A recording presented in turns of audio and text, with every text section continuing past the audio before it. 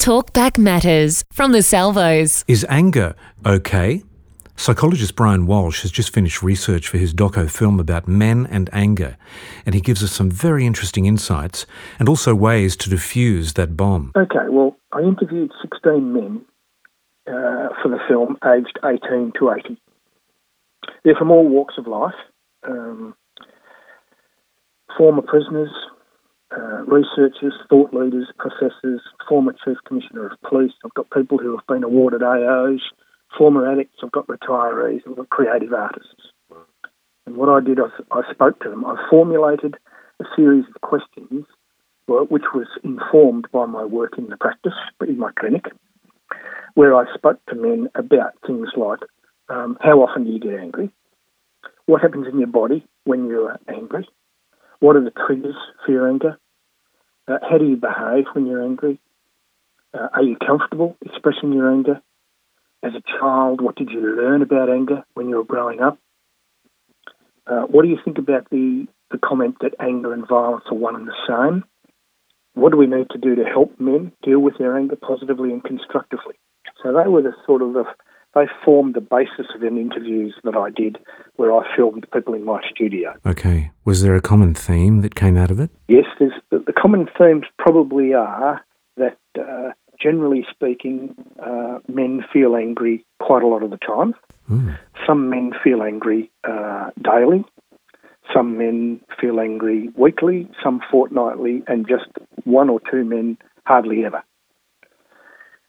The other common theme was that men, when you talk to them and specifically ask them, they're pretty good at identifying what happens in their bodies. It's just that we probably don't make it conscious. We probably don't invite men to talk about it. So, I get a feeling in my stomach that rises into my chest. I feel like my throat closes over. I feel like there's heat running up and down my spine. All of those sorts of things. I feel like I become a bit rigid in my body. My shoulders tense, etc., etc. So there's a huge range of bodily responses. When you open it up and talk to men about it, they seem to know what those things are. The triggers are things like racism, the treatment of asylum seekers, politicians who break promises, any injustice that they're witness to, treatment of children, bullying, lack of human decency. There's a whole range of things that trigger men's anger. This is towards themselves? No, this is towards other people. Right. These are the things that they see in their daily life that make them angry.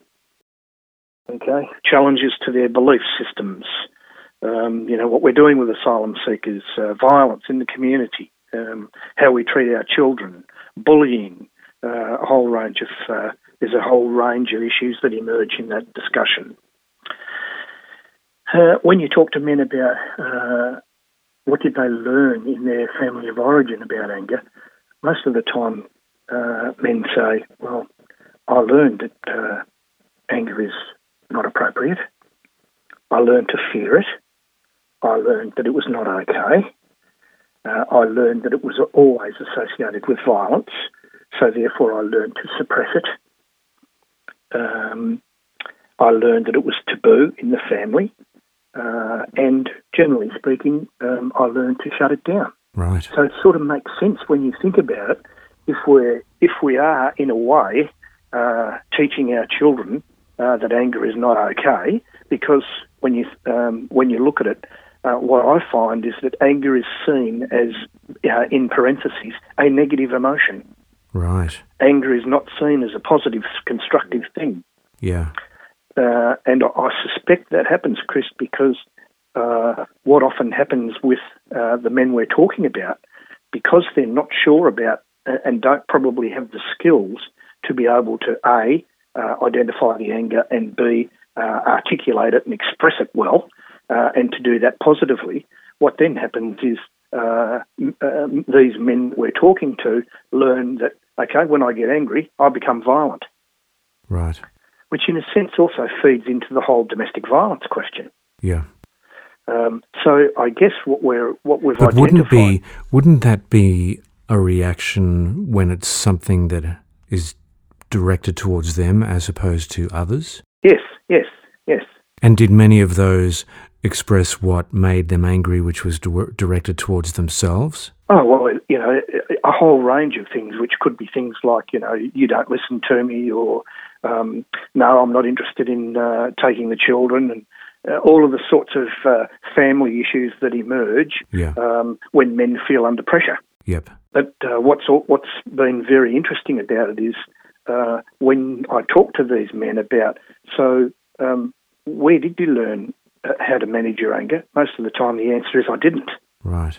And if you think about that yourself personally, if I think about it, when I was growing up, I never had any training or teaching or even any modelling in my family that showed me this is how you get angry, this is what you do with it to use it positively, and this is how you resolve the anger and deal with people in a way that doesn't hurt them. Yep. There was no modelling of that. There are no examples of that in my family that I can identify. And when I speak to people, men in particular, they say, well, it's exactly the same for me. Yeah. Hopefully now we're changing that because with my work in primary schools, what I notice is there are now programs in primary schools teaching children about their emotions. And there's one called the Anger Gremlin, which is teaching children about there is a gremlin that's called anger, and this is what you do with it, and this is normal, and it's actually normal to be angry, but this is how you positively and productively deal with it. Whereas, we didn't have anything like that when I was growing up. No, I didn't. So we've identified a gap, and I think that's a good thing. Yeah. And of course, then we asked men, what do you think we need to do to help men deal with their anger appropriately? And we've got a whole range of responses to that.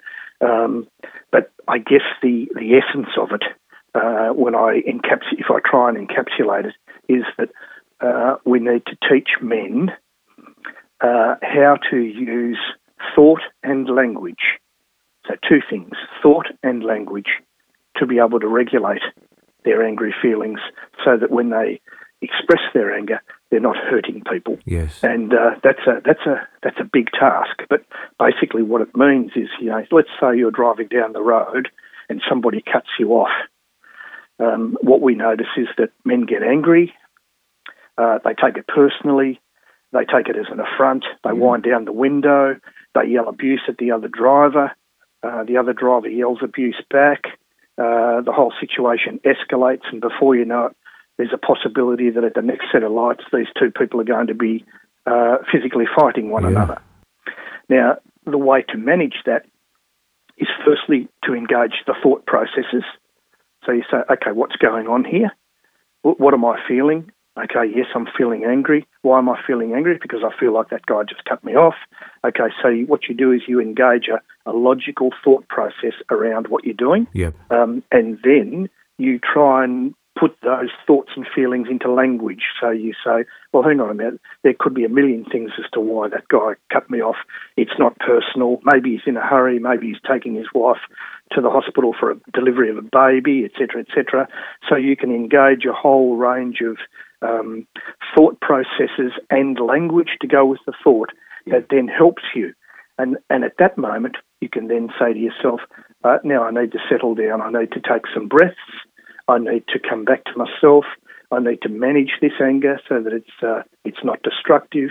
And there you have if you like, the seeds of some sort of progress. Yeah. So what you've actually talked about is something I've been learning over the last 15 years. Right. Is that in many and in most circumstances that I've found, it's actually not about me. And when I realised it's not about me, it diffused it immediately. Absolutely. Yes. Yes. Psychologist Brian Walsh, his doco film about men and anger is 55 minutes long and can be seen by going to Vimeo or to his website. Just search for Brian Walsh. And if you have a problem with anger that you want to change, then call the Salvos, 13 Salvos.